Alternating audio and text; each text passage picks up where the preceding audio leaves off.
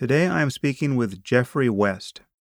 Geoffrey is a theoretical physicist whose primary interests have been in fundamental questions of physics and biology. He's a senior fellow at Los Alamos National Laboratory and a distinguished professor at the Santa Fe Institute, where he served as president from 2005 to 2009.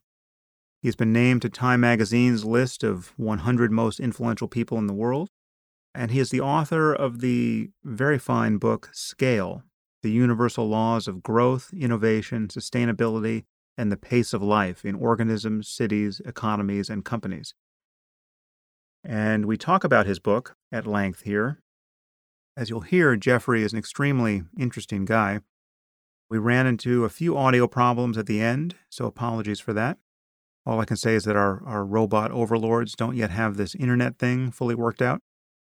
But I should say that this conversation is pretty dense. I didn't really appreciate how dense it was until I re-listened to it. There's a lot of information here. Those of you who are students of physics and mathematics will absolutely love it. But some of you will find that you really need to concentrate to follow Geoffrey where he goes, and you might need to rewind from time to time or just listen to the whole thing twice. But this will repay your attention because Geoffrey is doing some very deep and interesting work, and his book is really wonderful. And now, without any further delay, I bring you Geoffrey West.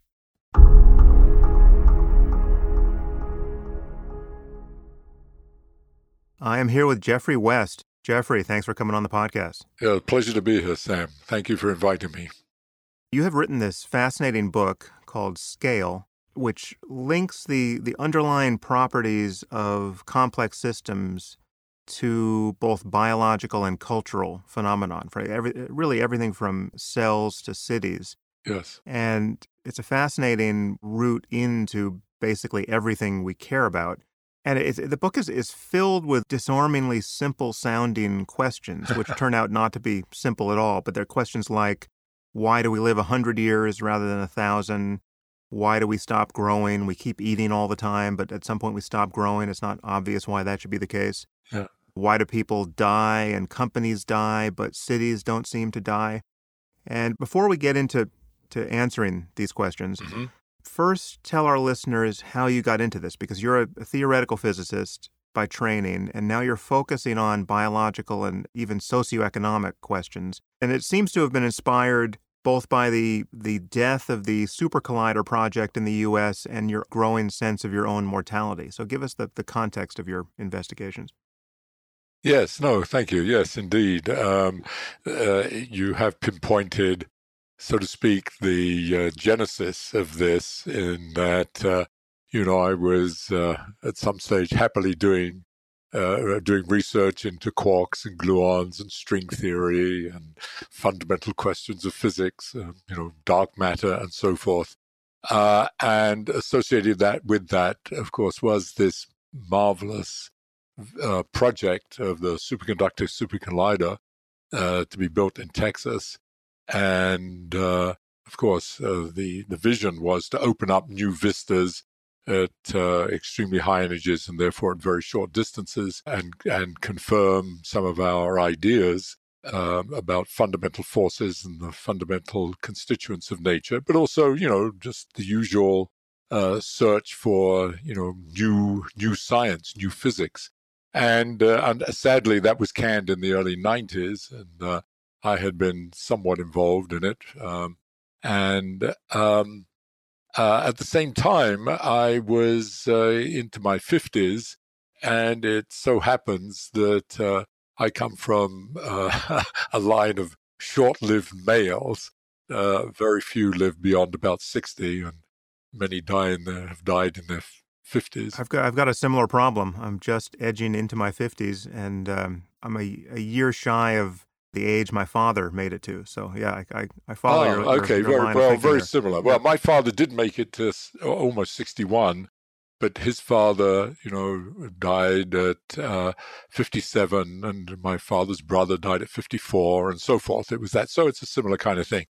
And so I'd grown up with this idea that, I'd probably die somewhere in my early 60s. That was sort of the lifespan of what was to be expected. And in my 50s, I began to realize that, my gosh, I may only have 5 to 10 years at most to live. And it was the confluence of that and the death of the Super Collider and some of the things that were being said in terms of, so to speak, justifying why we shouldn't continue with this huge project that got me to start thinking about some of these big questions in biology originally. And the one thing that really stimulated me and sort of got me emotionally was a statement that many people are familiar with that was being bandied around, especially in the early 90s, was, physics was the science of the 19th and 20th centuries, whereas biology is clearly going to be the science of the 21st century. And I must say it's sort of hard to argue with that, but there was a corollary to it that was sometimes actually made explicit, oftentimes just implicit. And that was that, we know all the physics we need to know, and, there's no point in, going any further, a kind of Philistine view of the intellectual enterprise. And that really got me, because even though, as I said, I agreed with the first part that no doubt biology was going to be significantly important during this century. Nevertheless, I arrogantly and out of ignorance, frankly, sort of came back with the statement that, well, yes, that may be the case, but it won't be a real science unless it starts to... Until it gets a proper case of physics envy. Exactly, yes, something like that. Yes, to predict... I was hesitating. But to really, start to incorporate the paradigm of physics in terms of it being quantitative, more analytic, based on principles, and therefore more predictive, that kind of paradigm, and also some of the techniques of physics. And the big question is, to what extent can biology be mathematized and put on a kind of principled basis beyond just, in quotes, the principle of natural selection, but to put that into a more solid foundation. That was where I was coming from before and I must say, I knew almost no biology at the time, but it was that sort of emotional reaction that got me to start thinking at some stage, well, maybe I should think about that seriously. Maybe I should actually start thinking about how you would, in fact, take this fantastic set of ways of thinking and tools that we've developed in physics. How could you take that to biology? And that's where it coupled up with the question of aging and mortality that I started thinking a little bit about that. And the way I framed it in my head was not just what is the mechanism of aging and why do we die, but to make it slightly more quantitative and say, where in the hell does 100 years come from for the lifespan of a human being? What is that related to? We ought to have a theory, so to begin, put it in this kind of arrogant physics way, if biology were a serious science, then, you should be able to pick up a biology textbook and there would be a chapter about aging and mortality in which there'd be a little calculation that ends up with saying lifespan of a human being should be approximately 100 years. And by the way, the lifespan of a mouse should be of the order of 2 or 3 years, etc. And what I discovered as I started to take this more seriously and read not just biology textbooks, but read the literature on aging and mortality, gerontology in general, was that this was not a very well-developed area at that time. And in particular, as far as I could tell, no one seems to have asked the question in that form. And so I kind of, as a little exercise, so to speak, to spend my spare time in the evenings or on the weekends, I thought, well, maybe I should start thinking about that. How would you go about trying to show that 100 years is the expected lifespan of an animal our size? And what that led me to, first of all, was if you're going to start thinking about aging mortality, you have to start thinking about what is it that's going wrong in terms of what's keeping you alive. I mean, apply that to any machine, for example. What is it that, so to speak, wears out or starts to become dysfunctional in terms of during its lifespan? And of course, what's keeping you alive is metabolism. That is, you eat and metabolize food to form energy, ATP molecules, the currency of energy.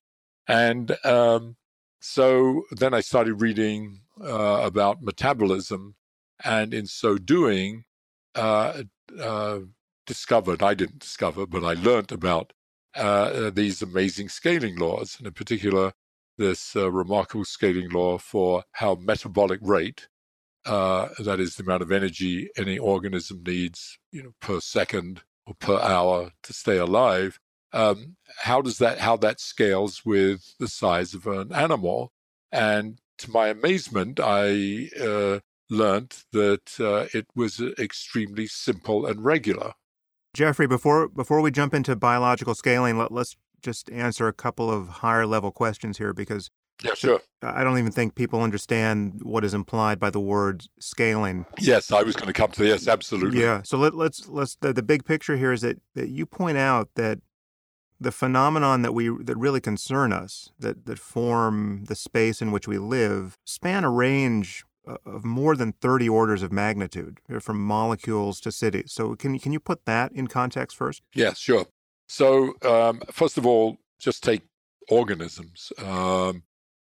We go from the smallest organism, which is mycoplasma. It's a tiny subbacterial kind of organism, all the way up to the blue whale.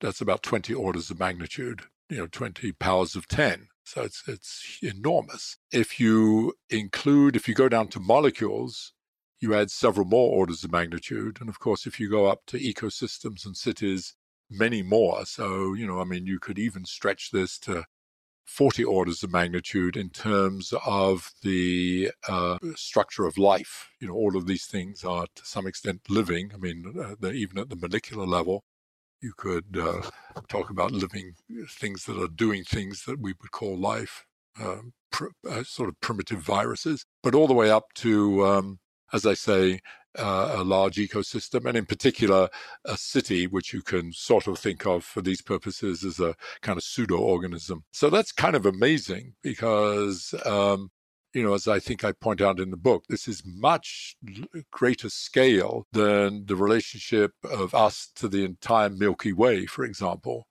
Or an electron to a cat.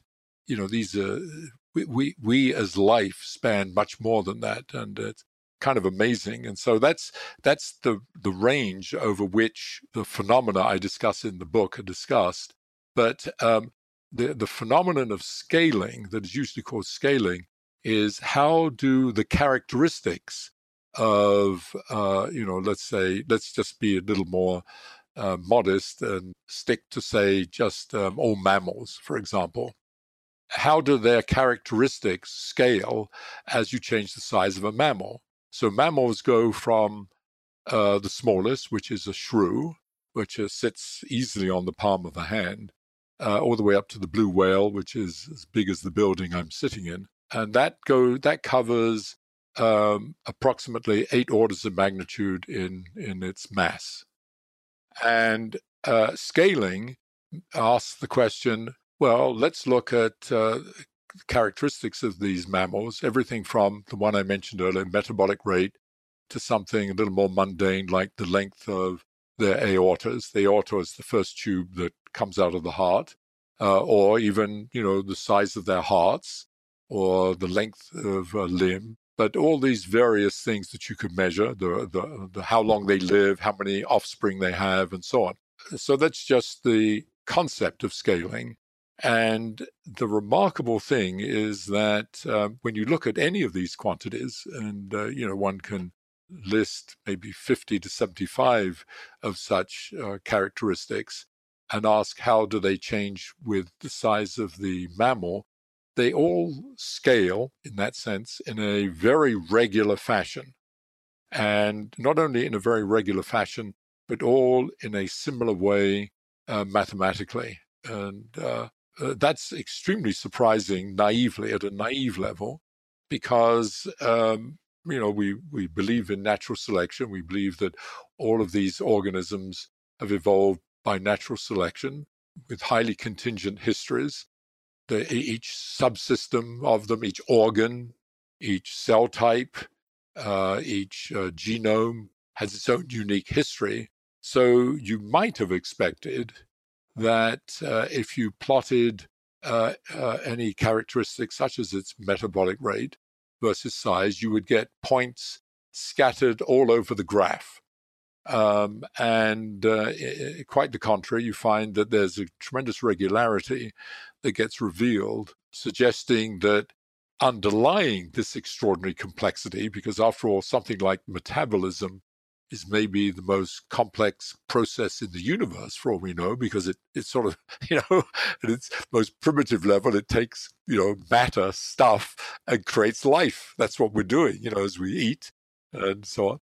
Here's this unbelievably complex process, and yet if you ask how it scales across this huge range of organisms, it scales in this very simple way. And the amazing thing is this even extends to cities that have different cultural histories and different geographies. Absolutely. So the same thing, after we did this work and explained where these scaling laws come from, it was very natural to ask the question, are there other forms of life, such as, more synthetic ones, so to speak, like cities or even companies, that express similar kinds of regular systematic scaling.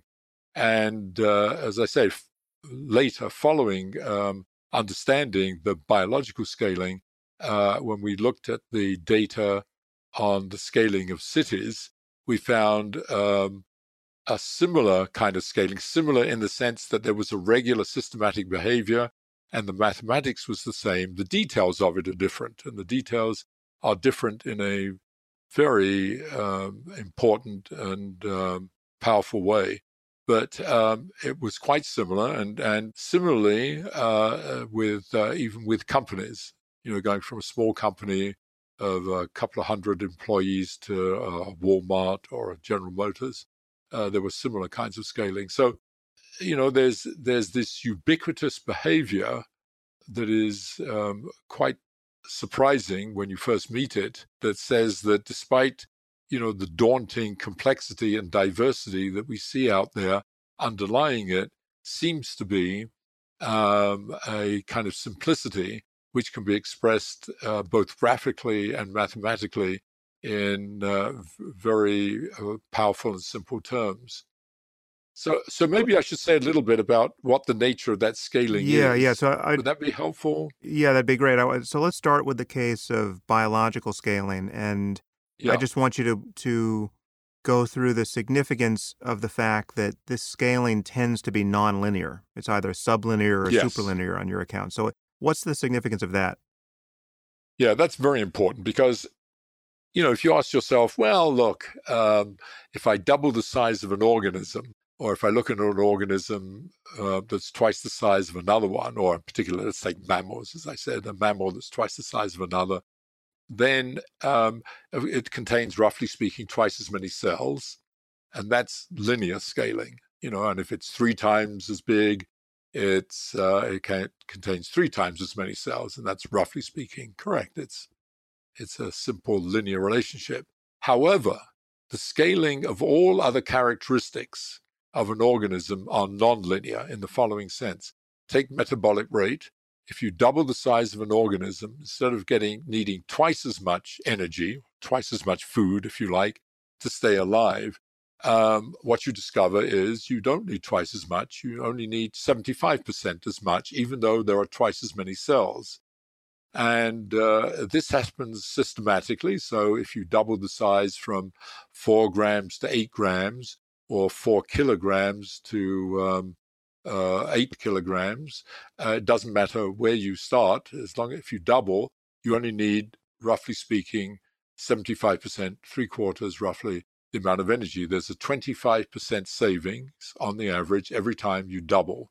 And that's called an economy of scale. That's a classic economy of scale, and means, of course, that the individual cells, since they do scale linearly, it means that the energy needed to support an individual cell is systematically smaller by this 25% rule, the bigger you are every time you double. And so, your cells work less hard in a predictable way than your dogs or cats, but, your horse or your elephant are working even less hard. So this is a pervasive phenomenon throughout biology, this economy of scale, and has far-reaching consequences. So, and that similar kind of scaling gets repeated across any measurable quantity, whether it's physiological, like the one I mentioned, just something sort of mundane like the length of an aorta, or something quite sophisticated like the rates at which oxygen diffuses across membranes, or how long an organism lives, and so on. And these also are governed by an analog to this 25% rule. So timescales increase according to this 25% rule, the bigger you are. And generically, the pace of life slows down. So that, in fact, if you took an elephant and you followed these scaling laws for all its physiology and all its rates of life history, and scaled it according to that, and just kept scaling down, you would end up with a mouse. A mouse is a scaled, at this tiny elephant, 80-90% level is a scaled down elephant. And by the way, that brings up something that's very important about the nature of these rules, these laws, and that is that they're not like the laws of physics, which we think of as being precise, like Newton's laws or Maxwell's equations for electricity and magnetism, or quantum mechanics, where we have this, roughly speaking, this paradigm that you can with these principles and laws of physics, you can calculate any physical phenomenon in principle to any degree of accuracy. So that, we know the positions of all the planets at any time. We know the positions of satellites at any time. That's why we can, get our exchange messages on cell phones and so on. Our cell phones work precisely and so forth. So all this works because the laws of physics are extremely precise, and we can calculate things and predict things in a highly precise fashion. That is not true of the kinds of laws that I'm been talking about, this kind of scaling laws I'm talking about in biology. These are laws that we technically call coarse-grained, meaning that they're only true to, say, 80-90% accuracy. So that we can predict, or you can predict from these laws, the following. So just to give you another example, if you give me the size of a mammal, I can tell you pretty much anything about it. Everything from, as I said, its metabolic rate, the complete structure of its circulatory system or its respiratory system. I can tell you about how long it will live, how many offspring it will have, and so on and so forth. All these various measurable characteristics.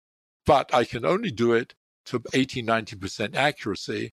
And if I ask to make a prediction about a very specific elephant or a very specific mouse, I couldn't do it with anything more than that accuracy. So it's, so to speak, it's for the average animal of that size. Right.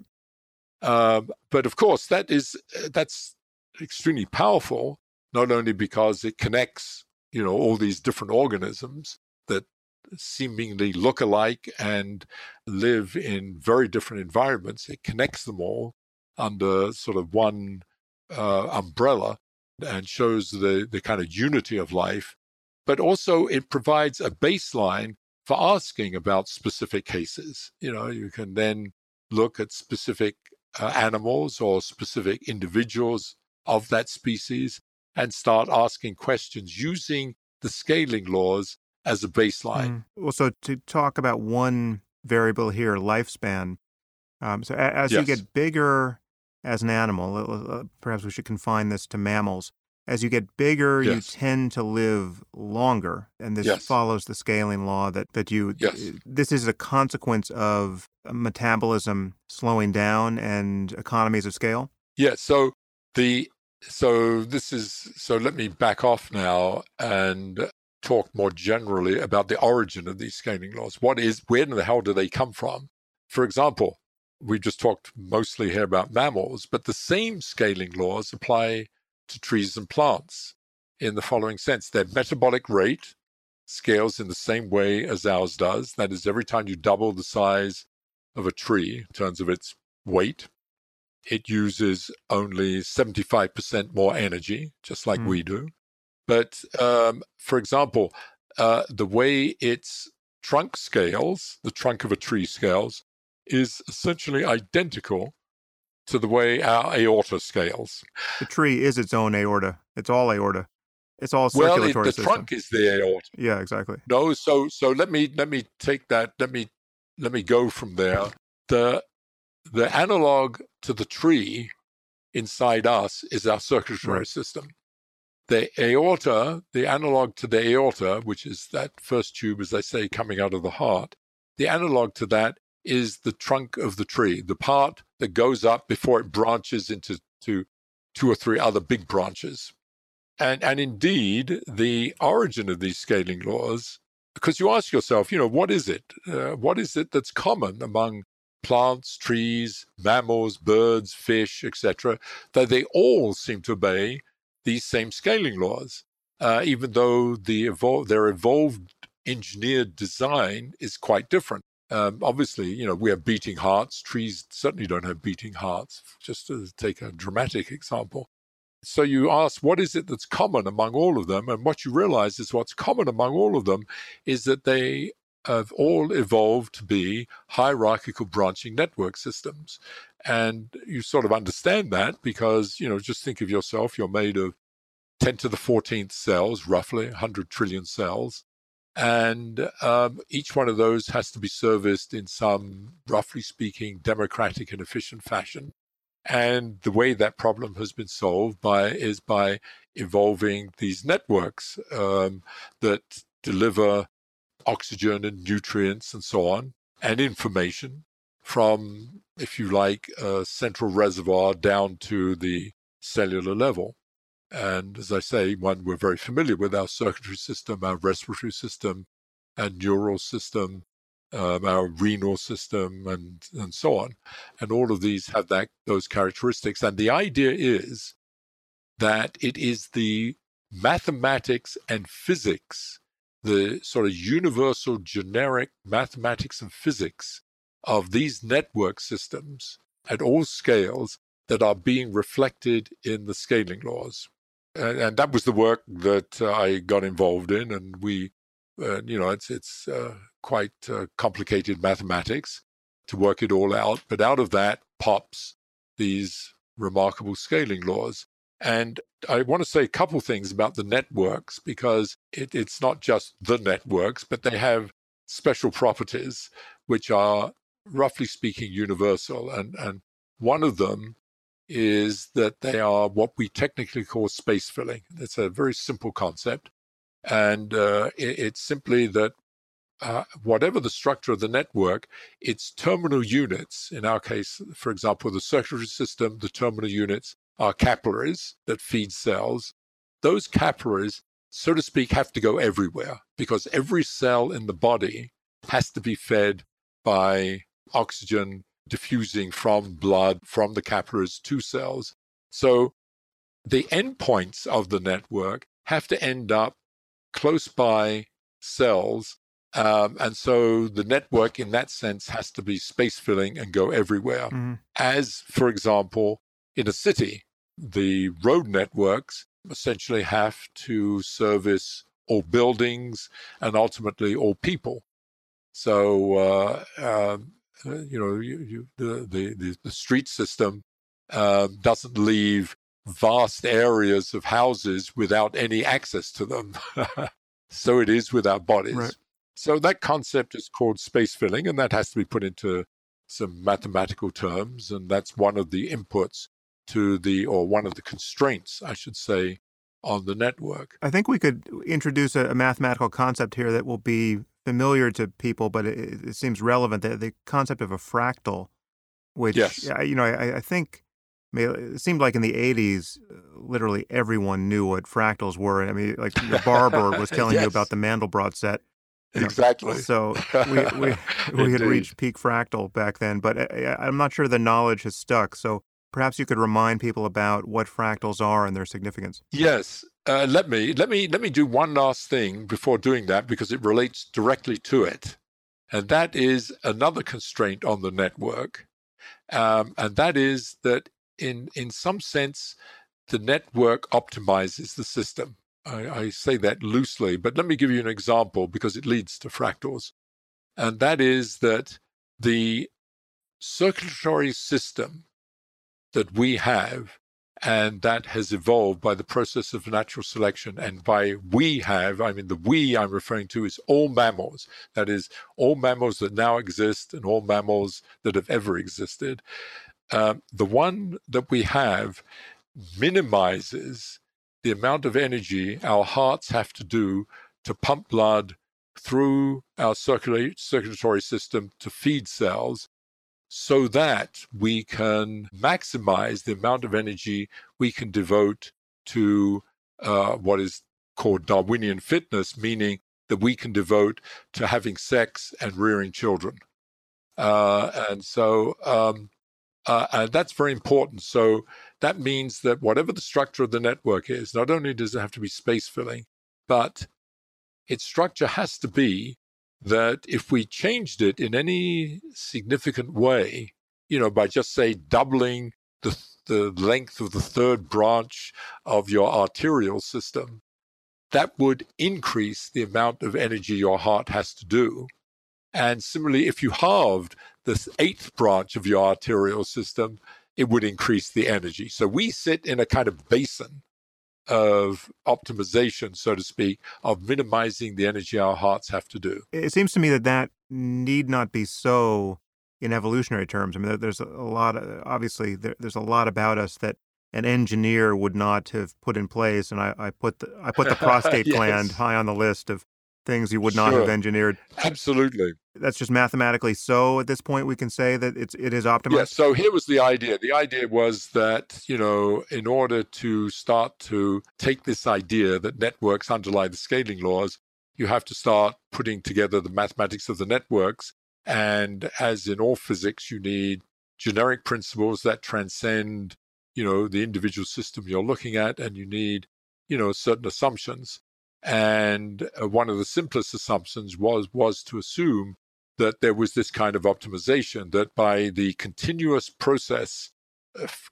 feedback process inherent in natural selection, the mammals that have survived, that we are, tend towards minimization of this, the amount of energy that we use to keep ourselves alive. We minimize the amount of energy that is the mundane process of remaining alive, so that we can maximize the amount of energy that we put into our genes going forward. And, that of course need not be. On the other hand, if you believe in Darwinian fitness, and you had long enough time, which we've had, you would expect something like that to happen. But anyway, that was a hypothesis, and it was very natural to hook it up to traditional ideas of Darwinian fitness. But you're absolutely right. There are many aspects of our physiology, especially at my age, that you begin to realize weren't exactly designed in the way that maybe they were optimal. But you have to remember that, having said that, that's always the case when you look at one individual component. Like you mentioned, if you look at one specific thing, but you have to remember that is interconnected with everything else. It's a systemic problem. And the optimization, and that's what part of this idea was, is not so much that it's taken place at the highly local level, and this is extremely important, but it's taken place at the systemic level. I'm talking about the systemic level of each one of these network systems. So it's the entire system going from the heart and the entire structure of the circulatory system from your aorta downwards, feeding through tissue, through capillaries, to cells, and how that diffusion takes place, for example. All of this is one huge system, and it has to be, and the idea is that it is the systemic optimization rather than the local optimization. Well, I'll take your point, Jeffrey, but if you're going to argue that the prostate gland is a masterpiece of nature and it's God, you're going to have a tough time on this podcast. And I certainly agree with you with that. Or the way backs are designed, for example, or the way, I still am amazed at the whole process of both reproduction and child and delivery of fetuses into the, into the world. Why does it have to be a medical emergency every time? Yeah, exactly. Obviously all of this, but those do not happen. My point is, they do not happen in a vacuum. I mean, they're all interconnected, and no doubt something about that birth delivery has all kinds of other implications, not just physiological, but social implications, of course, and so on. So I don't want to argue this. This is not, this is a secondary thing, really, to the main point that, when you look at these networks and you apply these underlying generic systemic principles to them, one of the things that you learn is that the optimal system is fractal-like. I'll use that word. And fractal means, another word for it is self-similar, and we're all very familiar with it.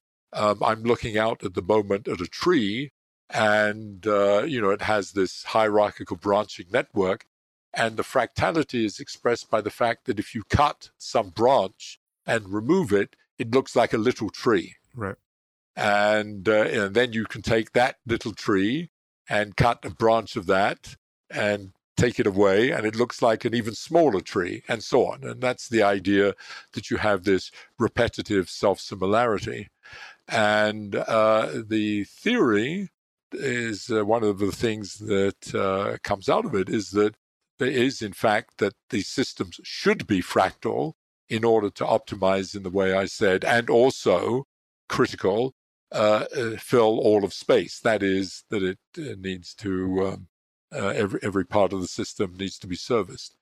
By the way, I use the word fractal-like because actually the rules that come out of the theory actually are variants of a fractal. They're, to be a bit more technical about it, it's not a precise self-similar. In other words, and it's in fact true, the data shows this, that if you do take a tree and you cut a piece out of it, it does look like the tree. But if you do measurements, and the theory predicts this, it deviates in a predictable way from the original tree. But it's very close to this idea of repetitive self-similarity. And one of the wonderful things that, you discover in all of this, and that is related to the scaling laws, is that all of these systems have somewhere in them some manifestation of this regularity, this fractal regularity that seems to permeate nature. And some of that is no doubt related to, let's put it that way, some of it is related to this idea that something is being optimized. Yeah, so just to connect the self-similarity and the seemingly endless divisibility of these branching networks to the space-filling problem, just in a vivid way, this is a fact you describe in the book. So if you ask what the size of our lungs are, they are about the size of each is about the size of a football, but the surface area of the respiratory membranes in there is about the size of a tennis court, because of just how Yes. endlessly branching it is Yes. down at the smallest scale. Yeah, so it's kind of wonderful feeling that inside you is a tennis Yeah. court, I mean, actually. And indeed, if you took your circulatory system and you laid all those vessels end to end, I forget the precise answer. I It's in think it the was. I think book. it was I think you go around the Earth. 100,000 kilometers, I believe. Yes. Yeah. Yeah, you go around the Earth certainly more than Yeah. once.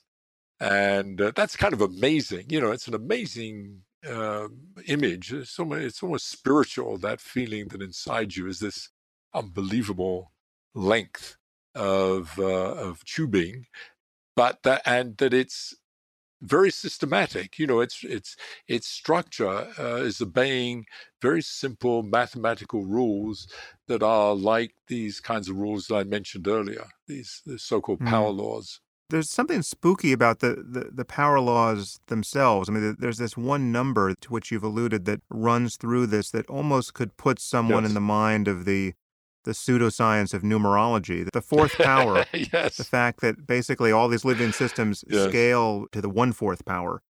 Well, the one Yeah. quarter, yes. The number 4 is the number that permeates all of these scaling laws. I said the 3/4 for metabolic rate. It's 1/4 for time scales, for example, and so on. And for lengths, it's very similar. It's always 1/4 comes Right. in. And that's that 25% savings. That's not an accident. And that's the thing that comes out of the theory based on these mathematical principles of network design. And that pops out. And that 4, by the way, if you look at the mathematics and ask where it comes from, it's the following. It turns out the 4 is actually, so to speak, not 4. It's actually 3 plus 1, which sounds, like a paradox. It's 3 plus 1, meaning the 3 part of the 3 plus 1 comes from the fact that we live in 3 dimensions, the up, down, and sideways. And the 1 is a reflection of the fractality of these systems. That it's well known among those that learn about fractals that they have peculiar sense of dimensions, and a fully fractal system is one that effectively adds an extra dimension. So there's this kind of weird extra dimension, and that's this 1. So the 4 is actually 3 plus 1. So if we lived in 8 dimensions, we would be dominant. We had life. It would be then everything would be dominated by the 1/9 power. And we would be, instead of saving 25%, we'd be saving, 1/9, about 11%. Right. I feel the temptation to remind people of just what it means to be adding a dimension here in fractal terms. So, and it's a little hard to do on a podcast, but people can look up something, a figure. I think it's called is it the Koch curve, the KOCH? Oh yes. So this is so look this up if you want to follow us down this rabbit hole. But there's this image or this curve, which is essentially formed by an equilateral triangle being divided on each of its sides by a smaller 1/3 size equilateral triangle, and you keep doing that, just adding triangles upon triangles, and you develop a kind of snowflake-looking image. And then when you ask what's the size of that curve, of that figure, given that in the pure mathematical space, you keep doing this infinitely, well, it's a fully self-contained object which actually has an infinite length of its circumference. And this doesn't map onto the real world totally, because we're not talking about infinite lengths in terms of the world in which we live, but it does to a surprising degree. And this, Jeffrey, you could perhaps remind us of how this was first discovered, where you try to measure the boundary between two countries, and that becomes remarkably dependent on basically how big a measuring stick you use. Yes, indeed. Yes, that's one of those marvelous discoveries that sort of came out of the blue, and something that should have been known since the Greeks, but wasn't. And it was discovered by a man named Richardson, who was a kind of a polymath, but he was a kind of a geographer. And one of the things that he was interested in was the length of boundaries between countries. And he was interested in this, by the way, because he had a theory of war that somehow the incidence of conflicts between nations was proportional to the length of their boundaries. And by the way, we're talking about he developed that around the time of the First World War. But this work on measurement came much later, when he was trying to really get a quantitative handle on this. And what he and so he got hold of all these maps of various places, and he started measuring their boundaries. And one of the curious things that he first discovered was that I think the first one was between Spain and Portugal, where he found, looking at different maps, very detailed maps, that he got completely different answers. I mean, I don't remember the numbers. I wrote them in the book. But, instead of, one map might give 1,100 kilometers, and then he'd look at another map and you'd get 650 kilometers. And he would look these up in various places, and indeed he'd find different books recording these things, giving completely different numbers. And this was very mysterious. And he started looking around, and he looked across many countries, and he discovered the same phenomenon. And he was very puzzled by this. And he did realize what was going on, but he didn't formalize it. It was formalized later by a man named Benoit Mandelbrot, who termed the phrase fractal. And it's the following. It was that when people made these measurements, when you make a measurement, you have to have a ruler with a certain scale. And you have a certain resolution. So someone might measure a boundary using a resolution of only 1 mile. So you're measuring something that's 1,000 kilometers long. You only care a resolution of 1 mile. But you might have someone that has a resolution of 10 miles, and someone else might have a resolution of, I don't know, it could even be a meter in principle. And you can immediately, when you start thinking about it, you realize what the problem is. That if you measure a boundary, which is a squiggly line, and you put a ruler on it where the resolution is, say, 10 kilometers, then anything below 10 kilometers, you miss. But below that 10 kilometers, the boundary may be squiggling around. And so you miss. You measure that as 10 kilometers. But someone else with a resolution of 1 kilometer would measure it as 25 kilometers, for example. So that was the problem, he realized. And in fact, then he discovered that this followed a very regular pattern, that if you plotted the length that's measured or reported versus the resolution, there was a very simple mathematical relationship.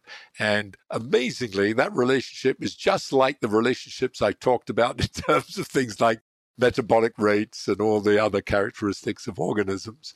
And that's where the connection was to fractals. And it was Benoit Mandelbrot who realized that not just that there was this phenomenon of the problem of making measurements and resolution, but that, in fact, it was self-similar. Boundaries are approximately self-similar. So if you look at one scale and then scale that up, it just looks like what the boundary would look like at the bigger scale, and so on and so forth. As you said, this is a genuine mystery why this wasn't discovered literally thousands of years ago. I mean, this is one of those things that was just staring everyone in the face. And right. Most of science is not like that. I mean, does anyone understand why this wasn't discovered before really Mandelbrot formalized it? Yeah, so I think, first of all, that it was the hegemony of Euclidean geometry, that had been so powerful, beginning with the Greeks, but it had, of course, then came down into the Renaissance, and then into the Enlightenment, and of course, Newton being the great expositor, and using effectively Euclidean geometry. And that was so powerful. I mean, the development of physics beginning in the end of the 17th century, but all the way through the 18th, 19th, and certainly into the 20th century, there was this, we relied on this simple idea of Euclidean geometry, this idea that a length is a length. My God, what else? You measure distance between 2 points, that's it. And the idea that it would depend on the resolution of your ruler that you're using or your scale that you're using I don't think even entered anyone's mind. And really until this very practical problem of Richardson and the realization of Mandelbrot, even though in the 20th century, French mathematicians had started sort of playing around with ideas that are analogous to this, but they in no way connected it to actually the measurements of that people were doing. They were much more, they were traditionally mathematical. That is, could there be anything else than Euclidean geometry kind of question? Yes, well, maybe we could have this, that, and the other. But in no way did they go out and ask, let's look at the world, make measurements and see, is it Euclidean or not? And it was this kind of the accident, if you like, of Richardson and his extraordinary insight into seeing that there was a problem. Because I'm sure other people, I suspect other people had noticed this and just put it down to error or someone made a mistake and so on. And it was Richardson's persistence as a scientist in really, tracking it down and really systematizing it that led to Mandelbrot making this extraordinary observation and breakthrough and introducing this concept of fractals. And the work that I did, in a way, was showing that, one of my criticisms, by the way, of Benoit, whom I knew, was that he loved developing the mathematics of fractals, and he was incredibly influential and insightful. But he didn't seem to care about why they were there. Where were they coming from? What's the physics of fractals, so to speak? And so it's very much highlights the difference between, if you like, a mathematician and a physicist. And I would like to think that my work is explaining within this context of why there is this fractal-like behavior that is so pervasive in biology. Well, I'm not sure I saw it in your book, but is the physical explanation born out of just the kind of the iterative process of branching and space filling? Well, no, it shows that iterative branching in a systematic way that, if you relate one branch of the network to the next and therefore to the next, they obey a non-linear predictable relationship, a regular predictable relationship. That's what a fractal really is. That comes out of the mathematics of analyzing these networks with constraints like the space filling and the minimization of energy and so forth. And that pops out of that. It's highly mathematical. I said it in the book, but it was certainly, I could not give the mathematical explanation. Right, but the mathematics is being forced by a physical constraint. So what you just said was that Benoit was fascinated by the mathematics, but he didn't really care why the mathematics were the way they were because he was not thinking as a physicist. So thinking as a physicist, what is forcing the mathematics to be what they are? Well, he was interested in the generic mathematics of fractals and what kind of curious phenomena that are associated with having a fractal space, a space that is fractal. I was interested in, that's one kind of mathematics. I was interested and developed the mathematics that gives rise to the dynamics of flows on these networks and the geometry of these networks that allows these systems, these networks to go everywhere. That's which is not in any way a necessary aspect of fractal. but also, as I say, this dynamics of Yeah, minimization. yeah. The only other thing I would say is that from this, I mean, the thing about developing this way of asking where does that fractal-like structure come from, showing that it comes out of these principles that then give rise to these scaling laws that we talked of earlier, then provide you with a theoretical, mathematized framework for asking all sorts of other questions, such as, the question we started out with, why do we age and why do we die kind of question. Also questions, why do we sleep and where does 8 hours of sleep a night come from, and so forth. And so there's a whole body of work that is derivative of this because there's a framework, a general framework, and you can use that to apply it to many different kinds of questions. Well, so I want to move on to the different kinds of questions with respect to cities and other socioeconomic phenomenon. But I want to spend a moment on the question of lifespan, because this is obviously of acute interest to everyone and is what got you into this. So maximum lifespan as it relates to scale is one where, as you increase the size of, let's say, a mammal, lifespan increases. So one exception to this rule, kind of a local exception, occurred to me because when you look at the lifespans of dogs, it runs the other way. Smaller dogs live much longer than Yes, larger dogs. indeed. What explains that to you? Is that just a defect in dogs, or what's happening? No, it's not a defect in dogs. As you said, there's a scaling law for lifespan. And by the way, there's a lot of variance in the scaling law for lifespan because lifespan is, from this viewpoint, is a kind of secondary phenomenon, and we can talk about that in a moment. It's not a primary phenomenon. The primary phenomenon is metabolism, living, and reproducing. Right. So there's a lot of variance. Nevertheless, despite that, there is, the evidence is very strong for a scaling law, which is increasing with this 1/4 power that we mentioned earlier. Now, if you just focus only on dogs, so this is, and by the way, these scaling laws are typically between species. They're not intra-species. Right.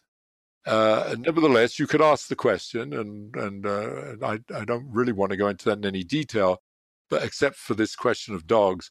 So the important point about dogs is that they, what we call dogs, they did not evolve by natural selection. Right. I mean, a dog evolved by natural selection, or possibly there were two. I don't know. People debate that. But, there's one dog evolved. And then at some stage when they just, became symbiotic with us, we started training them to do different things. And we've evolved them to, be small and cuddly and sit on our laps on the one hand. On the other hand, to be able to run very fast, extremely fast.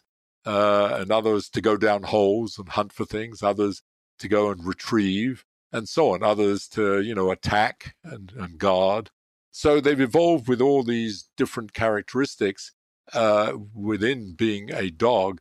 And of course, that means that they've, much more, take a greyhound, huge amounts of energy has been devoted to evolving that dog so that it runs much faster than the original dog from which it evolved.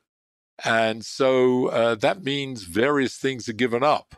And, so it's not easy, therefore, any longer to ask about how things scale within dogs, within the species of dog. And although there is a generic trend for bigger ones not living as long, although there's tremendous variance in that in the data on that. But what is true, if you take the average dog, or if you take a dog, I believe the dog that evolved, the original dog, was about the size of a spaniel. It was a modest-sized dog. It wasn't a small dog, wasn't a big dog. And, its characteristics, are pretty much lie on where they should for a dog that size. So a related question here in terms of the lifespan of mammals. There's a funny detail that you discuss in your book, which is the lifespan of a mammal. Humans are slightly off the trend line here, yes. But the general lifespan of a mammal is something like 1.5 billion heartbeats. Correct. That's just quite surprising that a mouse has the same number of heartbeats in it as a blue whale, and we get about 2 billion heartbeats. What do you think accounts for that? The fact that we're not on the line. Okay, so let me just elaborate on that a little bit. So this comes out of the theoretical framework and is strongly supported by the data, namely that heart rates decrease in a systematic way, according to these quarter power laws, and lifespan increases systematically with the quarter power scaling law. And when you multiply the two things together, that is lifespan times heart rate, the increase of one, namely lifespan, is exactly cancelled out by the decrease in the other, namely heart rates, so that lifespan times heart rate should be approximately the same for everybody. But lifespan times heart rate is the number of heartbeats in a lifetime. So that's the thing you're referring to, which says this kind of amazing result that even though a mouse lives 2 or 3 years and a whale could live 150 years, they would have, roughly speaking, the same number of heartbeats in their life, which is sort of amazing. So, hearts of mice beat extremely fast, but they don't live very long, but in such a way that the heartbeats of a whale are extremely slow and they live a long time, but that they have the same number. And that number, as you say, is about 1.5 billion. Now, until about the middle of the 19th century, so until about 150 years ago, if you put on that graph the average lifespan of a human being, that was somewhere between 35 and 40 years. That's what the expected lifespan was of a human being. Now, some people live much longer, but of course, many died much younger. And there's the whole question of infant mortality, and I don't want to go into detail on that. But if just taking the raw numbers, it's between 35 and 40 across the globe. If you put that into this, that fits perfectly on this number. That is, that corresponds to about 1.5 billion or so heartbeats. But since then, we've, since roughly the Industrial Revolution, we have been through this extraordinary phase in which our lifespans have been expanding at an amazing rate, so much so that now it's almost twice what it was 150 years ago and what it was for all human beings until about 1850 or so. So, now we have actually more like in the Western world, developed world, we have the equivalent to over 2.5 billion heartbeats. And all of that is a reflection of urbanization and the extraordinary social and economic and material dynamics that we have brought to the planet. That is, and it begins with the introduction of running water and sewer lines. Roughly speaking, until about that time, until the middle to maybe beyond the middle of the 19th century, most people didn't clean themselves. I mean, there wasn't water, and the water. No, not even the aristocracy. No, I mean, really. I mean, people would go for many, many months, and sometimes possibly even years, without cleaning themselves.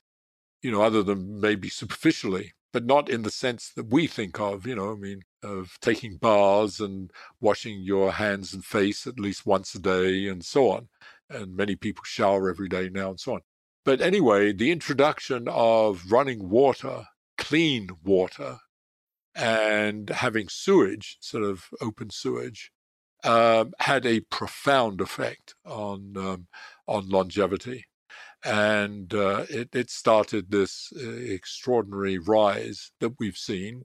And of course, coupled with that, with urbanization and the idea that cities and therefore governments need to provide access to health, the idea of clinics and all of this, all which started to develop in the 19th century. And so therefore paying much more attention to disease and understanding disease, and ultimately the development of, leading up to the development of antibiotics and so on, has led to this fantastic increase of almost a factor of 2, so that instead of, being born and expecting to live to maybe 35 to 40, you can expect to live to close to 80 now. One question here is, what do you think the prospects are for radically extending human life? I mean, there are people like Aubrey de Grey who treat this as an engineering problem that will one day be solved. Yep. Does your research suggest an answer one way or the other? Yeah, my research suggests the opposite. Mine is that, no, it doesn't. I have no problem with treating it as an engineering problem. As a kind of cartoon phrase. But I would say the following. So first of all, you cannot start thinking, at least this is my own philosophical viewpoint, thinking about extending lifespan without understanding why it is we live to the age we live, I think is already problematic for me. That is, you need to first of all have a theory that says, look, everything else being equal, a human being should live of the order of 100 years, and understand what are the parameters, what are the knobs that we can turn and twist so that we can change that. We can change it from, 100 to 200 or whatever. So that's the first kind of philosophical point. And that's what started me on this whole quest and all of this work. And one of the things that I have worked on is to get a mechanistic theory for why we age and why we die, and what leads to this 100 years as an order of magnitude for a lifespan, and to try to understand what indeed are the parameters. And to make it slightly more precise, what this theory can calculate is the maximal lifespan. What is the maximal that you could expect?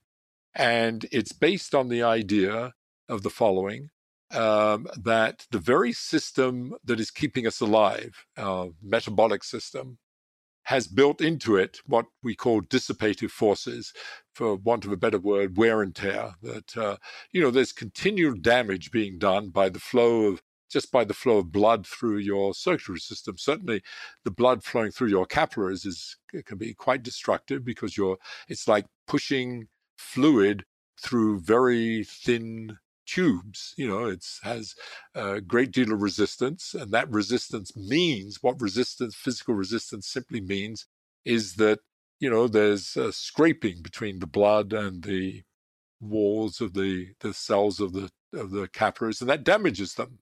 And that damage creates entropy. That's entropy in the language of thermodynamics. And that entropy causes cellular damage. So you can calculate all that. We have a theory, you can calculate that.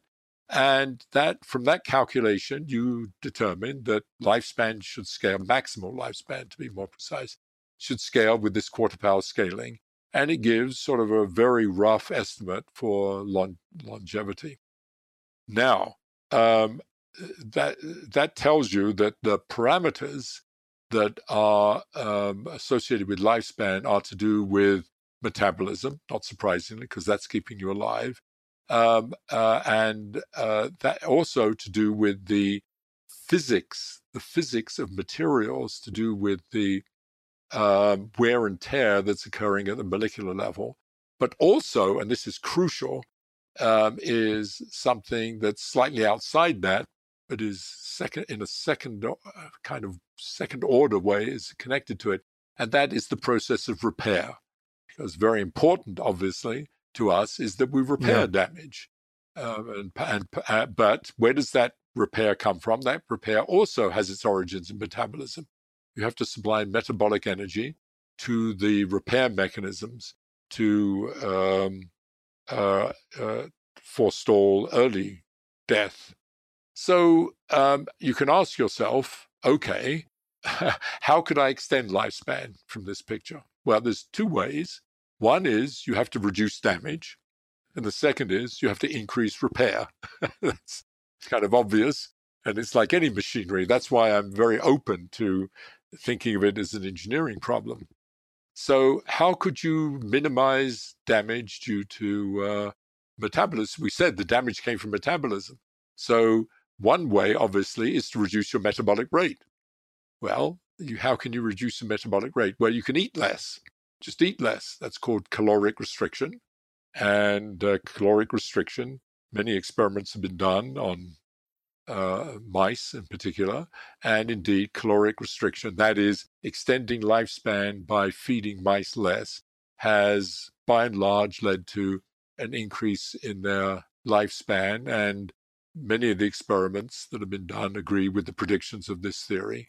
There have been some controversial experiments in both on mice and on monkeys, which don't show such a big effect. So this is still... I thought it didn't work in monkeys. Yeah, so this is, and there's been criticism of those experiments of various kinds. I'm not an expert and I can't speak to that, but it's clear this is open still to a lot of work, and not enough work, by the way, is being done on it. So it's marvelous that there are people like Aubrey and so on that are thinking carefully about some of these that are different. I mean, his is focused more on mitochondria and at the intramolecular level. As far as caloric restriction goes, I can tell you that it doesn't work for me. I can last about a day doing it, so it's not my strategy. But you may be, well, that's the point.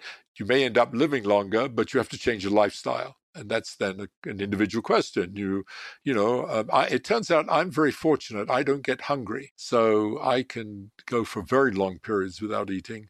Whether that's, I'd like, if I believe my own work, that means I'm maybe going to be living longer than I would have otherwise. But do you actually pursue it as a strategy, or do you minimize? No, I do not. No. And what do you mean? What do you mean you don't get hungry and go for long periods without eating? What? Oh, because I don't. No, I'm just saying naturally I don't get hungry.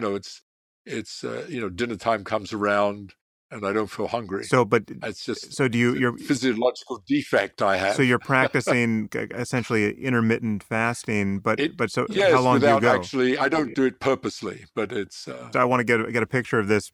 How long do you effortlessly go without eating before you notice you should eat? Well, for other reasons to do with health issues, which is I don't need to go into here. I went for several years eating one meal a day. So I didn't eat breakfast or dinner or lunch, and I only ate dinner. And part of that, by the way, was because I have some mysterious intolerance to most foods, which makes it very difficult for me to work. So the way I dealt with that was by eating just in the evenings. And, so my days I could be relatively clear-headed. Anyway, I could do that without very much problem. And I did lose a huge amount of weight. I'm about, I was about 30 pounds lighter than I am now. And that my doctors got concerned. I didn't even realize it, actually. And then I realized that I started to worry a bit. And then I started to get, then comes my own personal relationship with mortality. I didn't figure I would live to more than about 65 anyway. So I decided at some stage, well, forget this. I'm going to start enjoying food more, and I'm just going to eat anyway, breakfast and lunch and dinner, and forget it, and feel lousy. And if I do, well, I'd also learned, by the way, to work even though feeling lousy. Right. So there were a whole bunch of, personal things here. That's a lesson I think we all need to learn. Well, that's probably true, actually. But anyway, let me go back to the theory, because the theory does predict this, and there's lots of data that supports it. There's this funny data on monkeys, which someone needs to repeat, and it needs to be done on other animals and so forth. So it's still an open question, but certainly this theory, which has lots of things that it predicts are correct about aging, does have this as one of its predictions. But the other thing it predicts is, as I said, you can decrease, or you need to decrease your metabolic rate. Another way to decrease metabolic rate, which is extremely difficult for us, and we're almost unique among organisms, but every other organism can do this, and that is lower its temperature. So if you lower the temperature, you lower the metabolic rate, because metabolism is derived from chemical reactions, and chemical reaction theory tells you how that things slow down when you decrease the temperature. It's not surprisingly, temperature is is a reflection of the interaction among molecules, and if you lower the temperature, means there's less interaction among the molecules. Therefore, there's the metabolic rate goes down, and it goes down exponentially. So a small change in temperature produces a large change in chemical reaction rates, and therefore a large change in metabolic rate. And you can predict what this is. And there are lots of data on animal, what's called ectotherms, animals that are cold-blooded, which is the vast, almost all organisms are. And the theory fits beautifully the data, or the data. Maybe I should tell you the other way around. The data beautifully confirms the prediction. And so that's very nice. However, that's very difficult for us, although there have been experiments on mice, again, where they've introduced drugs that lower body temperature, and the claim there is that it does increase longevity. So there's lots of evidence, I would say, supporting evidence that decreasing metabolism increases lifespan. And, that brings up, a similar issue that you mentioned about caloric restriction. There are drugs, apparently, since they've used them on mice, that would lower body temperature and therefore lower metabolism. But goodness knows what other unintended consequences that has. And including just the lowering of metabolism itself. Do we want to live long and be couch potatoes? No, we don't. We want to have kind of, a healthy, lively, passionate life right to the end. You don't sort of want to extend it for the sake of extending it. So there's all kinds of social and personal issues that come up. Now, the other way of extending lifespan is to increase repair mechanism, and that's related sort of to these questions of telomere lengths and so forth. But, one could imagine genetic intervention to increase repair mechanisms. And, there are animals that have special repair mechanisms that we don't have, ones that, for example, attack specific tumors, as an example, and so forth. And one could imagine, this is kind of scary stuff in a way, and it's, would require great care as to the unintended consequences of doing something like that. But, that's what many people are thinking about. But it also brings up this other issue that I brought up a moment ago, which is, yes, you might, even if you do this and you minimize the unintended consequences, one of the other unintended consequences may be that you're allocating now so much more energy to repair than you would do naturally, that, you're tired and exhausted all the time. So again, it's a lifestyle question. And so all these are, issues that we need to think about very, very carefully. On the question of tumors, doesn't scale have some implication here? Because Yes, mice get many more tumors and yes, whales apparently get none, or at least we haven't found cancer in things like blue whales. yes, they don't get them. So this is again, so that brings up, I mean, you can apply these ideas to cancer, and you could argue again that cancer, many tumors are triggered by damage from metabolism, and many are, and maybe even most of them come from damage problems. And you can, from that, derive, first of all, you can understand the tumors independently of that. That is, you can understand the metabolism of the tumor itself and of its vasculature, or how it's being supported by the host, namely us. And these are potentially very important for developing therapeutic interventions. But one of the more interesting things is that, as far as we can tell, roughly speaking, the lifetime number of tumors is roughly the same, independent of the size of the mammal.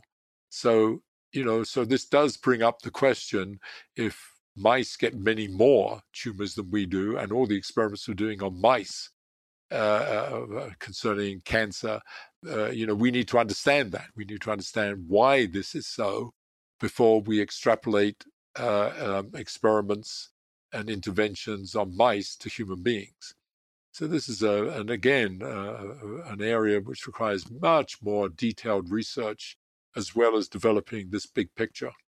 Okay, so I want to plunge into the socioeconomic phenomenon like cities, but before we go there, I want to ask you about the concept of emergence, because when we're talking about Yes, complex systems, we're often talking about so-called emergent phenomenon or emergent properties. indeed. And this extends, across the board to everything from consciousness or minds generally to things like economic systems. This is often the concept of emergence is often put forward as a kind of embarrassment to reductionism. It's often said that you just can't understand consciousness or minds or economic systems in terms of their constituent atoms, right? We'll never understand the difference between a totalitarian society and a free one in terms of particle physics. And I've often been a little skeptical of what is being claimed here. And so since complexity is really your wheelhouse, I want to get your thoughts on this. But to sketch this out a little bit more so that our listeners understand my concerns, the idea is that we're urged to acknowledge that reality at every level has a description that's appropriate to it, and therefore you can't reduce everything to physics. And I've long wondered whether this is a bit of a dodge, because, for instance, if you take something like the mind, if you believe, as many, certainly most neuroscientists do, that the mind is simply what the brain is doing, and everything the brain is doing is at bottom a matter of moment-to-moment changes in its neurophysiology, well, then it might be true to say that it'll never be convenient to talk about something like your appreciation of Shakespeare in terms of neurotransmitters. But it would also be just true that every instance of appreciating Shakespeare just is a neurophysiological event, and it's realized or not at this basic level. And so the lower level really would still be primary. There would be no downward causation. It's not that there's a mind that is an emergent property of the brain that is acting on the brain. They're simply states of the brain, each following the next. And so I'm wondering if you can think of an example where there is a higher level phenomenon that truly has causal powers as a higher level phenomenon that are not reducible at some point to the causal powers of its constituents, of the lower level phenomenon. Yeah. Well, this is, of course, an ongoing discussion, and is especially in the area you brought up, in dealing with mind and brain and so forth. But I've sort of I'm sort of more along your lines, is my thinking, and less along the lines that there's something completely new emerges. Because let's take something that is presumably a little simpler than the brain and mind problem, and one that I have thought about some, and that is the city. Which we'll probably talk about a little bit. But a city is, the idea of emergence, where I do like the concept, is that a city is not the sum of all the people in it, and it's not the sum of all the roads and all the buildings. It's not the sum of all the events that take place in it. There's something, much more than that, and it's some integration of all those, and it's useful as a concept to think of it as some collective phenomenon, and talk about its own individuality.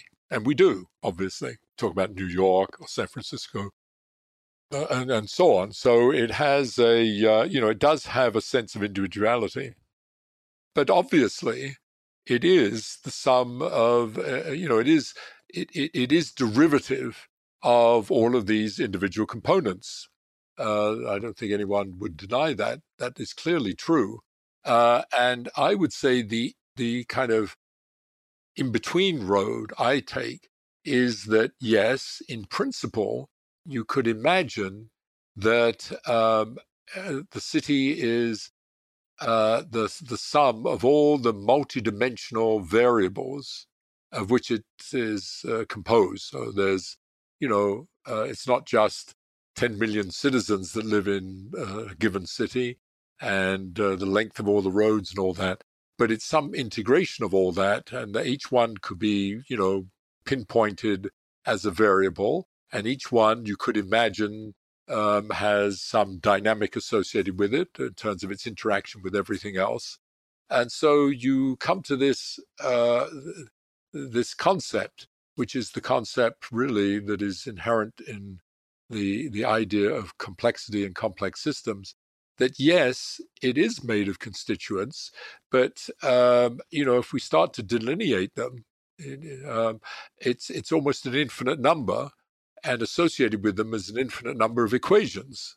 And of course, that means that you can't come to terms with that. I mean, that's not even becomes then conceptually not a soluble problem, and a way of deriving what the dynamic of a city is, whether it's organization or growth or structure. Yeah, well, I get the way complexity limits our ability to forecast or even describe, but my question is really whether higher level phenomenon ever have causal powers that are not simply a matter of lower level phenomenon having causal powers. Almost the simplest possible example comes to mind here, where imagine two stones, and you have one stone that is spherical and one stone that's shaped like a cube, and you put them on the side of a hill or an inclined plane. Now, the sphere will roll down the plane, and the cube won't. You could argue that its higher level property of being spherical allows one system of atoms to behave totally differently than another. But right.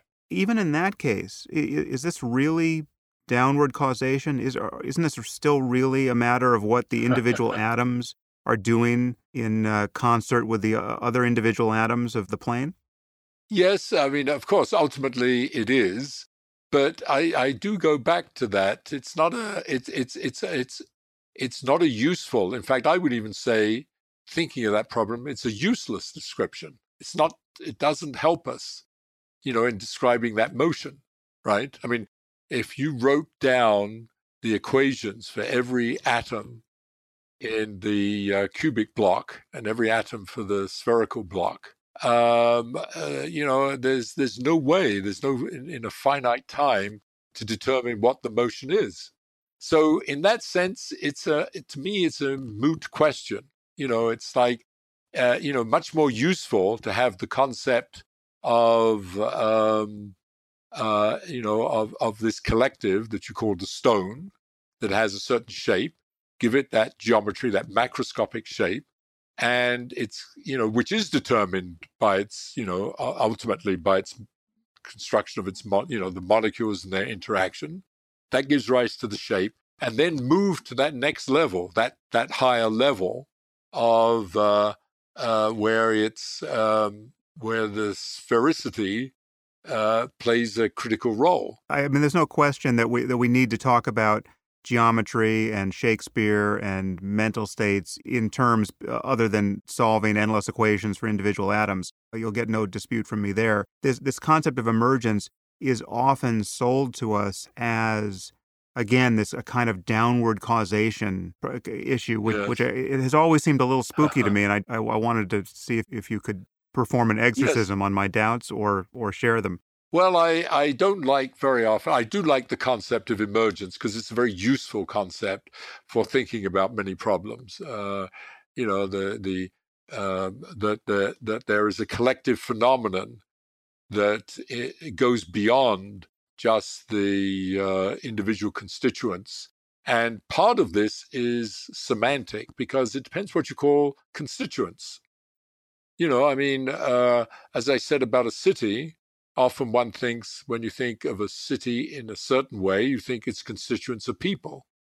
Another way, you might think of it as the buildings and so on. So one has to be careful, and I think that's true of the brain as well. After all, one of the amazing things about thinking about the brain is almost no one talks about the fact that all those neurons have to be supported by an energy system. Going back to what we were talking about earlier, it has to be metabolized.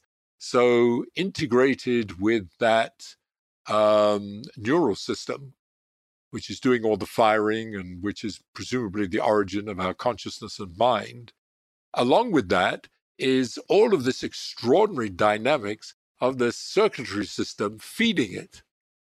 And it has to do it in a highly integrated way, highly local in space and time. Now, when we think of the constituents of the brain, we don't talk about those. We don't think about the capillaries of the circulatory system, of which there are as many, if not more, than there are neurons. So, and the brain and our mind is, in that sense, to use that language, is an emergent phenomenon coming from not just all those neurons or that white matter and gray matter and the electrical firings, but also of the support system and the whole infrastructure that is giving rise to this. So, it's one has to be very careful, I think, in the way one uses this language. I don't use it at all in a technical way. And I think it is, and I only use it in a descriptive way. I think it's good for narrative and it's good for description. I'm very loath, as the word complexity, right. By the way, I have similar feelings about complexity. They're useful words, but, I think one should be careful about taking them too seriously. So it's a bit of a cop out, I must admit. Well, no, it actually it's one of those cop outs that jives with my intuition. So it's one that I like. In the spirit of confirmation Okay. bias. Good. Thank you for enabling me. We're going to move recklessly from brains to cities, but there's a connection here. I mean, you almost describe cities as almost like a fractal adumbration of the fractal structure of the brain. And much of what you say about cities, there's a note you sound at various points in the book where it's almost that the question is whether civilization will fail, right? I mean, what is the future of this whole project? Yeah, and right. It has more than a little to do with the future of cities. And I'll just set this up by pointing out a few things you say here. I mean, one thing you point out is that cities are very hard to kill. They tend to survive even if you drop a nuclear bomb on them, as we discovered. And whereas companies die and obviously organisms die, companies die to a degree that will surprise some people. I think you say that half of all publicly traded companies disappear within 10 years of entering the market, which I found astonishing. I did too, by the way, when we did the analysis. Yeah, it really is. And here we're talking about publicly traded companies. We're not talking about all companies. Yes, publicly traded, already on the stock exchange. So why do cities matter, and how do you view the future of innovation and the survival of civilization through the lens of cities? Yeah, this is, of course, good luck with that. We could spend as much time on this as we have on the rest of it.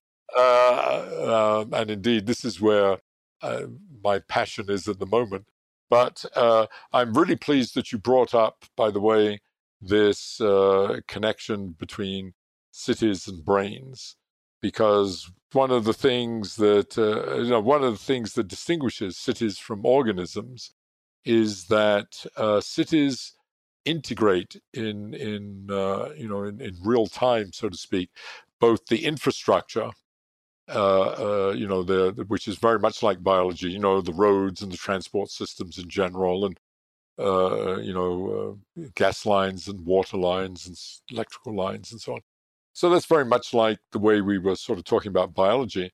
But they have this other piece, which really isn't usually a part of an organism, and that is the interaction between its constituents, if you like, namely the social network structure that is implicit in cities, and which is us talking about what we're doing now, except we don't happen to be in the same city, but interacting with each other and forming groups and modular parts of networks and so on.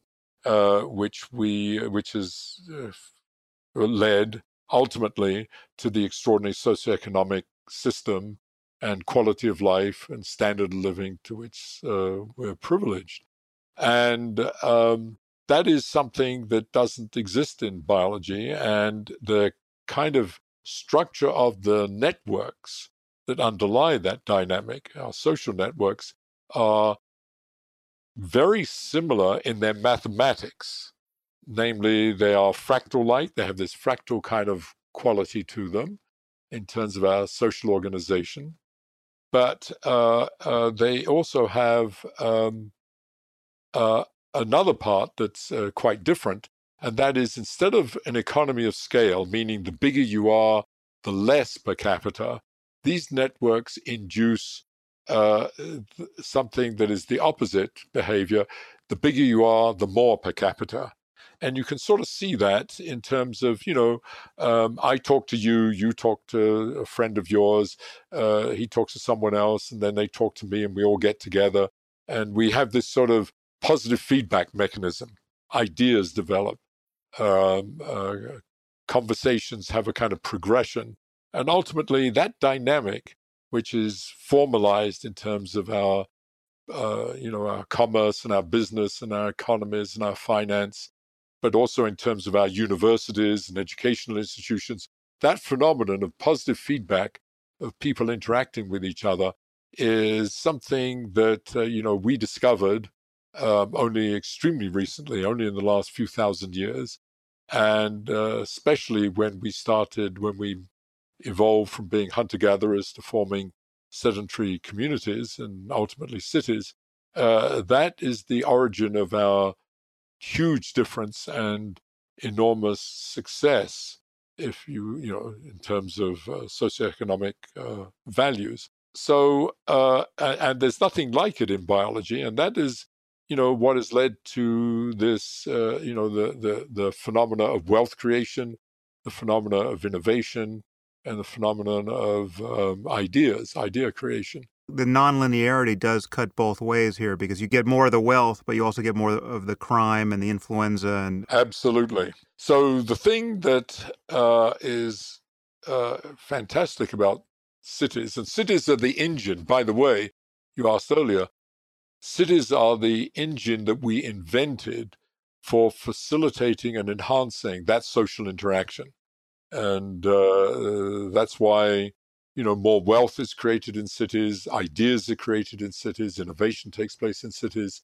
And that's where the buzz and the activity is, the kind of feeling of a sexy life in a city, with more opportunities, more restaurants. All of this is coming from this positive feedback mechanism. But it has the consequence that it's all socioeconomic activity, which means the good, bad, and the ugly come together. So whereas you might get a higher wage in a city, you might have more social interactions in a city, more access to culture, more museums, restaurants, and all the rest of it.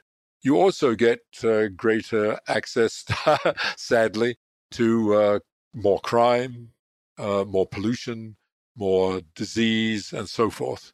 So, and the amazing thing I think that we discovered was that all of these socioeconomic activities that I just mentioned all come along to the same degree. That is, the scaling of cities between themselves in terms of these characteristics and metrics. As I say, everything from wages to the number of AIDS cases to the length of the roads and so on. All of these scale effectively in the same way to each other, effectively, and in the same way across the globe, whether you look in the United States, European countries, Japan, China, Latin America, and so on. So there's a kind of extraordinary universality to cities underlying their extraordinary diversity and complexity, mimicking the extraordinary simplicity in the scaling laws underlying the diversity and complexity of organisms. Also, we should say that the pace with which we are adding cities to the globe, or which people are adding themselves to cities and growing the cities in size, is astonishing. It's something like a city of 1.5 million has to be created every week, which gives us a new New York metropolitan area of 15 million people every 2 months or so. That's correct. And, if you just average the numbers from now to mid-century, that's roughly what it says, and that is phenomenal. So I often say, many people are very familiar with the idea that we live in an expanding universe, that from the Big Bang. But many people don't somehow, even though they live it and they're part of it, don't realize that we're living in an exponentially expanding socioeconomic universe, and it's manifested in these kinds of numbers that and another number is that China is going to be building 200 to 300 new cities in the next 15 or 20 years, each in excess of 1 million people, because it has to urbanize several hundred million people in the next in the relatively near future. So this is an astonishing rate. And you realize 200 to 300 new cities of 1 million each, that means creating the urban structure of the United States in China in the next 15 to 20 years. That is, now, whether they can do that or not, I don't know, but that's what they talk about.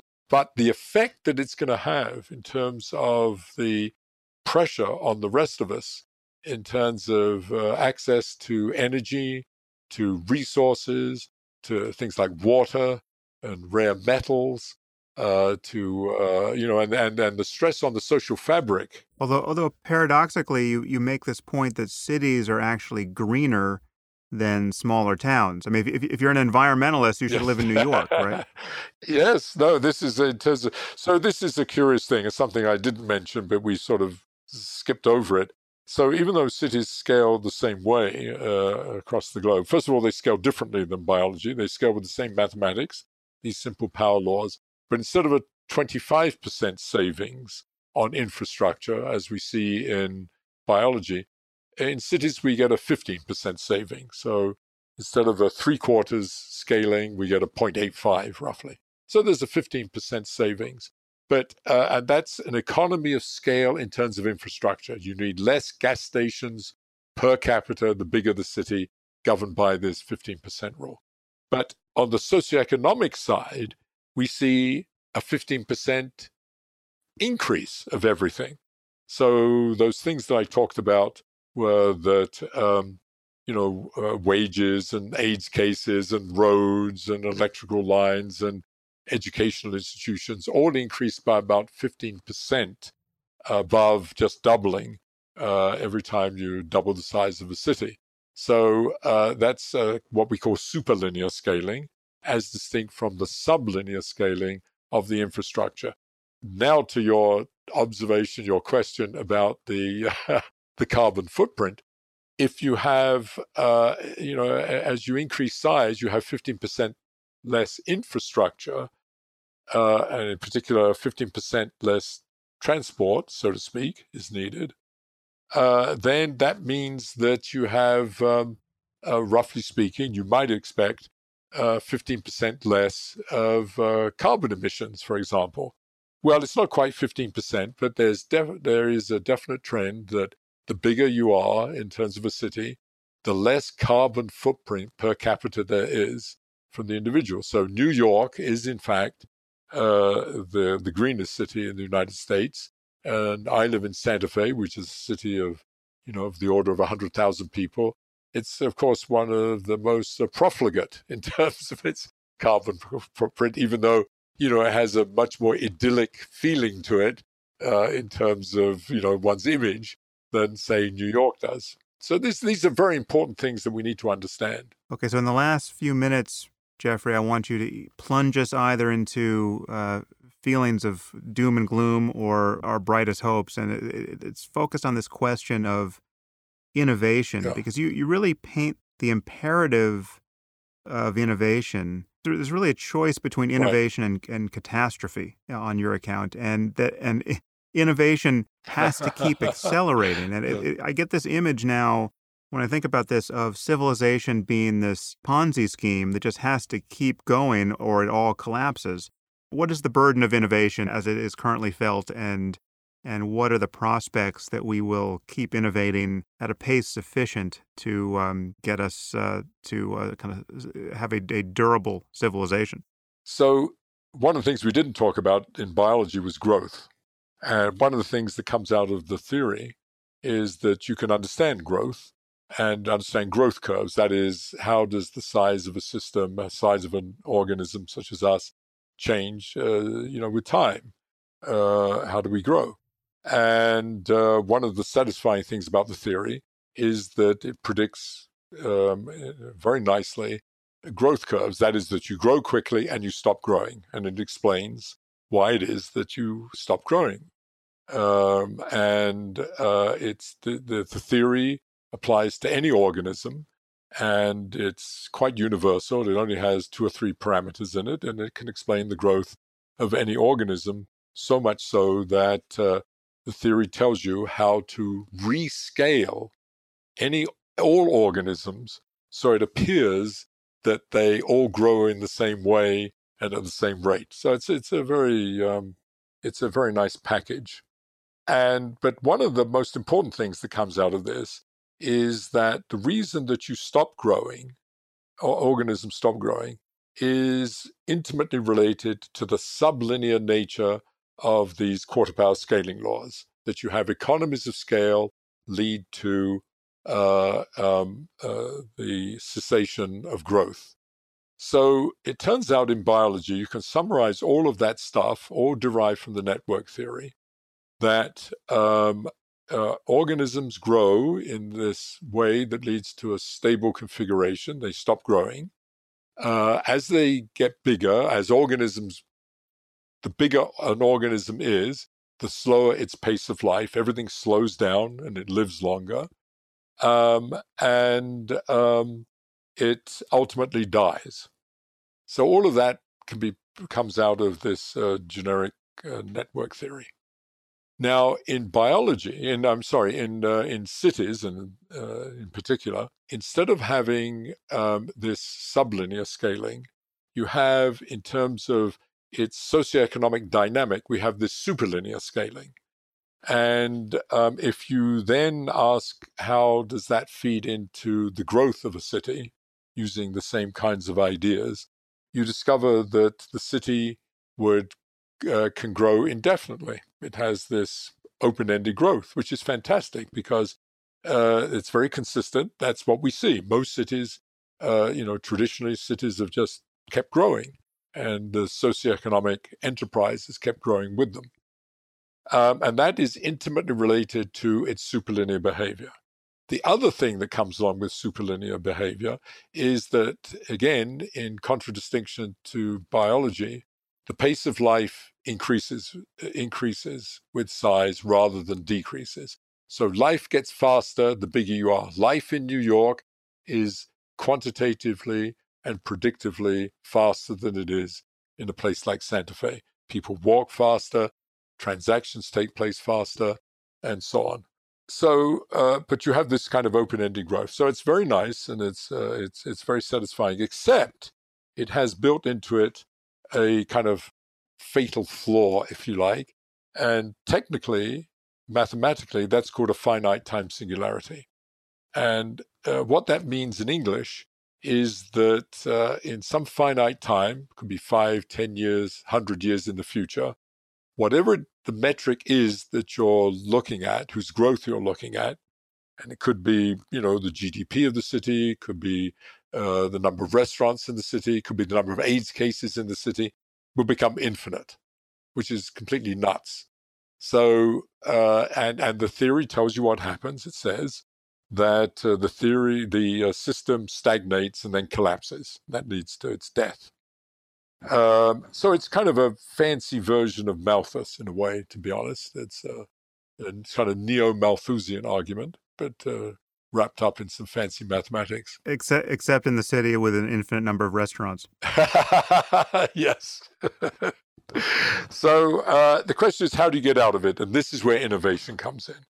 Because you realize that, when you talk about this growth and you talk about these scaling laws, it's all within a given paradigm, a given innovative paradigm, such as one has, we've discovered iron, or we've discovered coal, or we've invented computers, or we've discovered IT, something of that magnitude, which sort of has a almost universal cultural implication, as well as socioeconomic implication.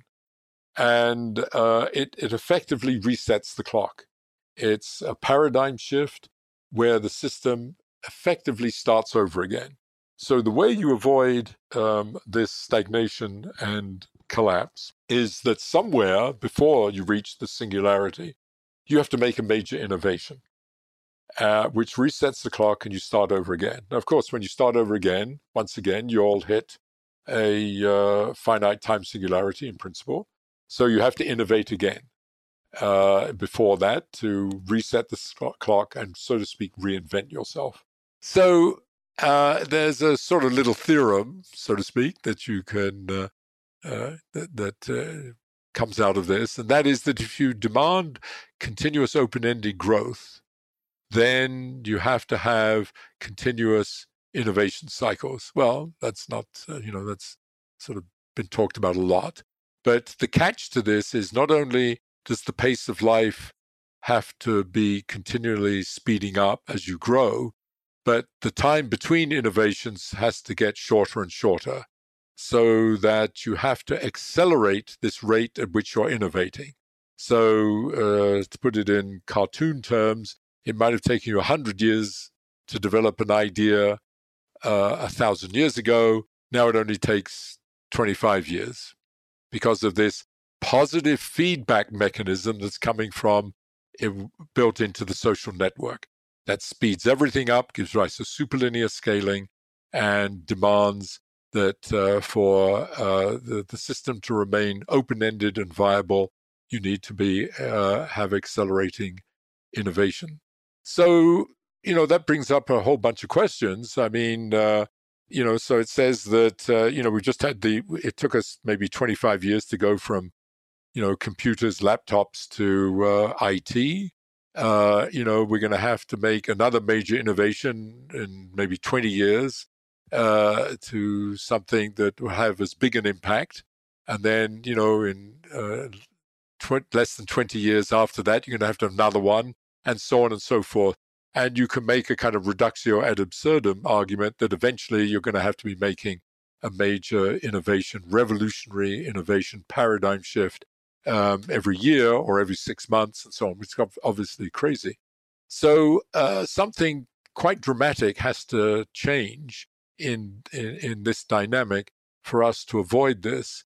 And so what we see is that the traditional mantra, particularly economists and others, that, all of the problems we face, well, don't worry about them because we're going to innovate our way out of them.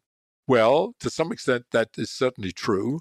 But in another way, when you look at it through this lens, what you see is that those innovations are simply postponing the big problem. And so the question is, how do we get out of it? And, one of the things that I have been thinking about is that, mostly when we think of innovation, we think of it in terms of physical, technological kinds of terms, all the ones that we've mentioned and all the ones that traditionally talked about. Maybe we need to define what we mean by an innovation or a paradigm shift, and or what we mean by growth.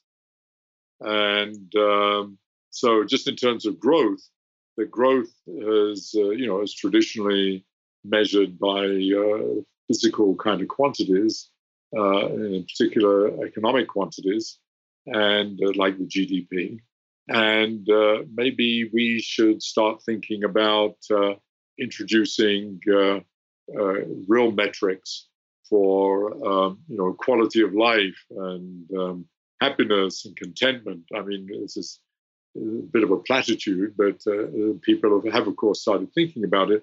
But maybe we should take that quite seriously and think in different terms. And that's associated with innovation as a technical innovation and rather as a cultural or social innovation. Something, because as I was saying earlier, underlying all of this dynamic is the dynamic of dynamics built into social networks, the continuous positive feedback that is part of who we are in terms of our communities and our collective behavior.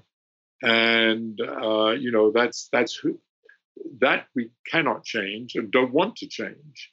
But maybe if we could have a cultural shift where that gets channeled into a different way of thinking or a different way of dealing with our external reality, maybe that's a way out. And, that's huge. That's truly revolutionary. And does that say, Jeffrey, are you suggesting that much of what is material will become virtual? I mean, how do we actually, escape entropy here? Or I don't know. I don't know the answer to that. Maybe it would be virtual. Maybe it would be, just a way of being in terms of, the kinds of desires that we have. Simpler lives. Yes, because part of the dynamic is clearly a manifestation of greed, for want of a better word, and that's not. And I don't mean that necessarily pejoratively. Just that we want more. We want to have more than more cars than we need, or more IT than we need. I'm going to have to buckle down soon, no doubt, and get an iPhone 7 or whatever, but there's that treadmill effect. And the question is, can we attain that in some way and channel some of that energy into social phenomena and cultural phenomena and still have a vibrant and have growth in that, but have a vibrant kind of socioeconomic society with wealth creation and innovation without this need for continuous, almost mindless growth. I mean, that's the paradigm we invented. It's been unbelievably successful. I mean, it's extraordinary. And we want to save as much of it as we can, but it seems to have built in it some potentially fatal flaws. So that's the issue. And I must say, I don't know. I've not thought this through carefully, and many of the ideas are still very fuzzy. And in fact, I refrained from thinking too much about it because I thought it requires a truly revolutionary change. And that's going to be impossible. And then, amazingly, the Trump phenomenon has made me rethink it because, whatever Mr. Trump is, one of the things that he has induced is the potential of a paradigm shift. A paradigm shift I don't like, namely that, up to now, our socioeconomic system, and particularly our political system, relies on a certain degree of rationality, a certain degree of trust, a certain degree of believing in facts, believing in science, believing in rational argument. And suddenly along comes this person in a leadership position, a very powerful position, who has violated a lot of that. And under what I would have thought as normal conditions, this man wouldn't last 5 minutes. Quite the contrary, at least half of the nation doesn't seem to care. And, they've gone from sort of being part of an old system to just saying, well, it doesn't matter. This is fine. We can make things up as we go along. We don't have to be consistent. We don't have to pay attention to all the facts, or to any facts, maybe. That seems to be what is developing. And, it's hard to see society running that way. But if that is sustained for the next several years, that is a paradigm shift, because what's going to happen is that everybody will start behaving like this, so to speak. So this is what the kind of speculative thoughts I've had. And whereas, I abhor what is happening because it violates many of the things that I believe in and that many of us believe in, nevertheless, the fact that, 150 million people, apparently, or whatever it is, have just gone along with it means that you can actually have a major paradigm shift culturally and socially. And so maybe we could do that, but in ways that would solve this problem, be much more positive, where we do believe in science, believe in all those things, and indeed believe that we can have a new kind of life where, our ideas of success and contentment are not primarily linked or only linked, maybe that's the way of saying it, only linked to material well-being, that there are other dimensions and other metrics that might that we might all agree to. So, this is speculative, it's a bit flaky, but it's something that, but we do need to come to terms with this question of being on this accelerating treadmill of innovation. Well, listen, Jeffrey, I don't think I've ever seen someone find such a surprising silver lining in this mass psychosis that we have witnessed politically.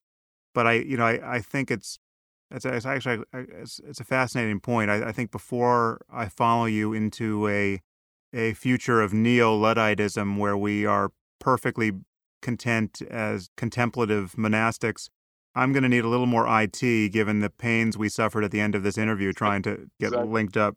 The question is, can we have our cake and eat it too? We don't want to be Luddites, but so I don't want to be sort of proposing any kind of Luddite solution. Quite the contrary. I think the question is there a way of, so to speak, threading the needle here that we can have, as they say, have our cake and eat it too in some way. Yeah, no, I totally take your point. I think the future is some hybrid, or the sustainable future is some hybrid of super high-tech perfection of IT and whatever can be virtual should be virtual, and a greater ethical and intellectual norm of simplicity in some sense, simplicity Yes. of attention and contentment and a contemplative life. Yeah. Is it possible to do any of that?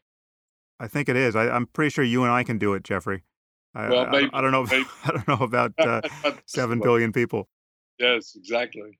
Yeah. Well, listen, you've been extraordinarily generous with your time, and it's been fascinating to get this much of your mind onto the podcast.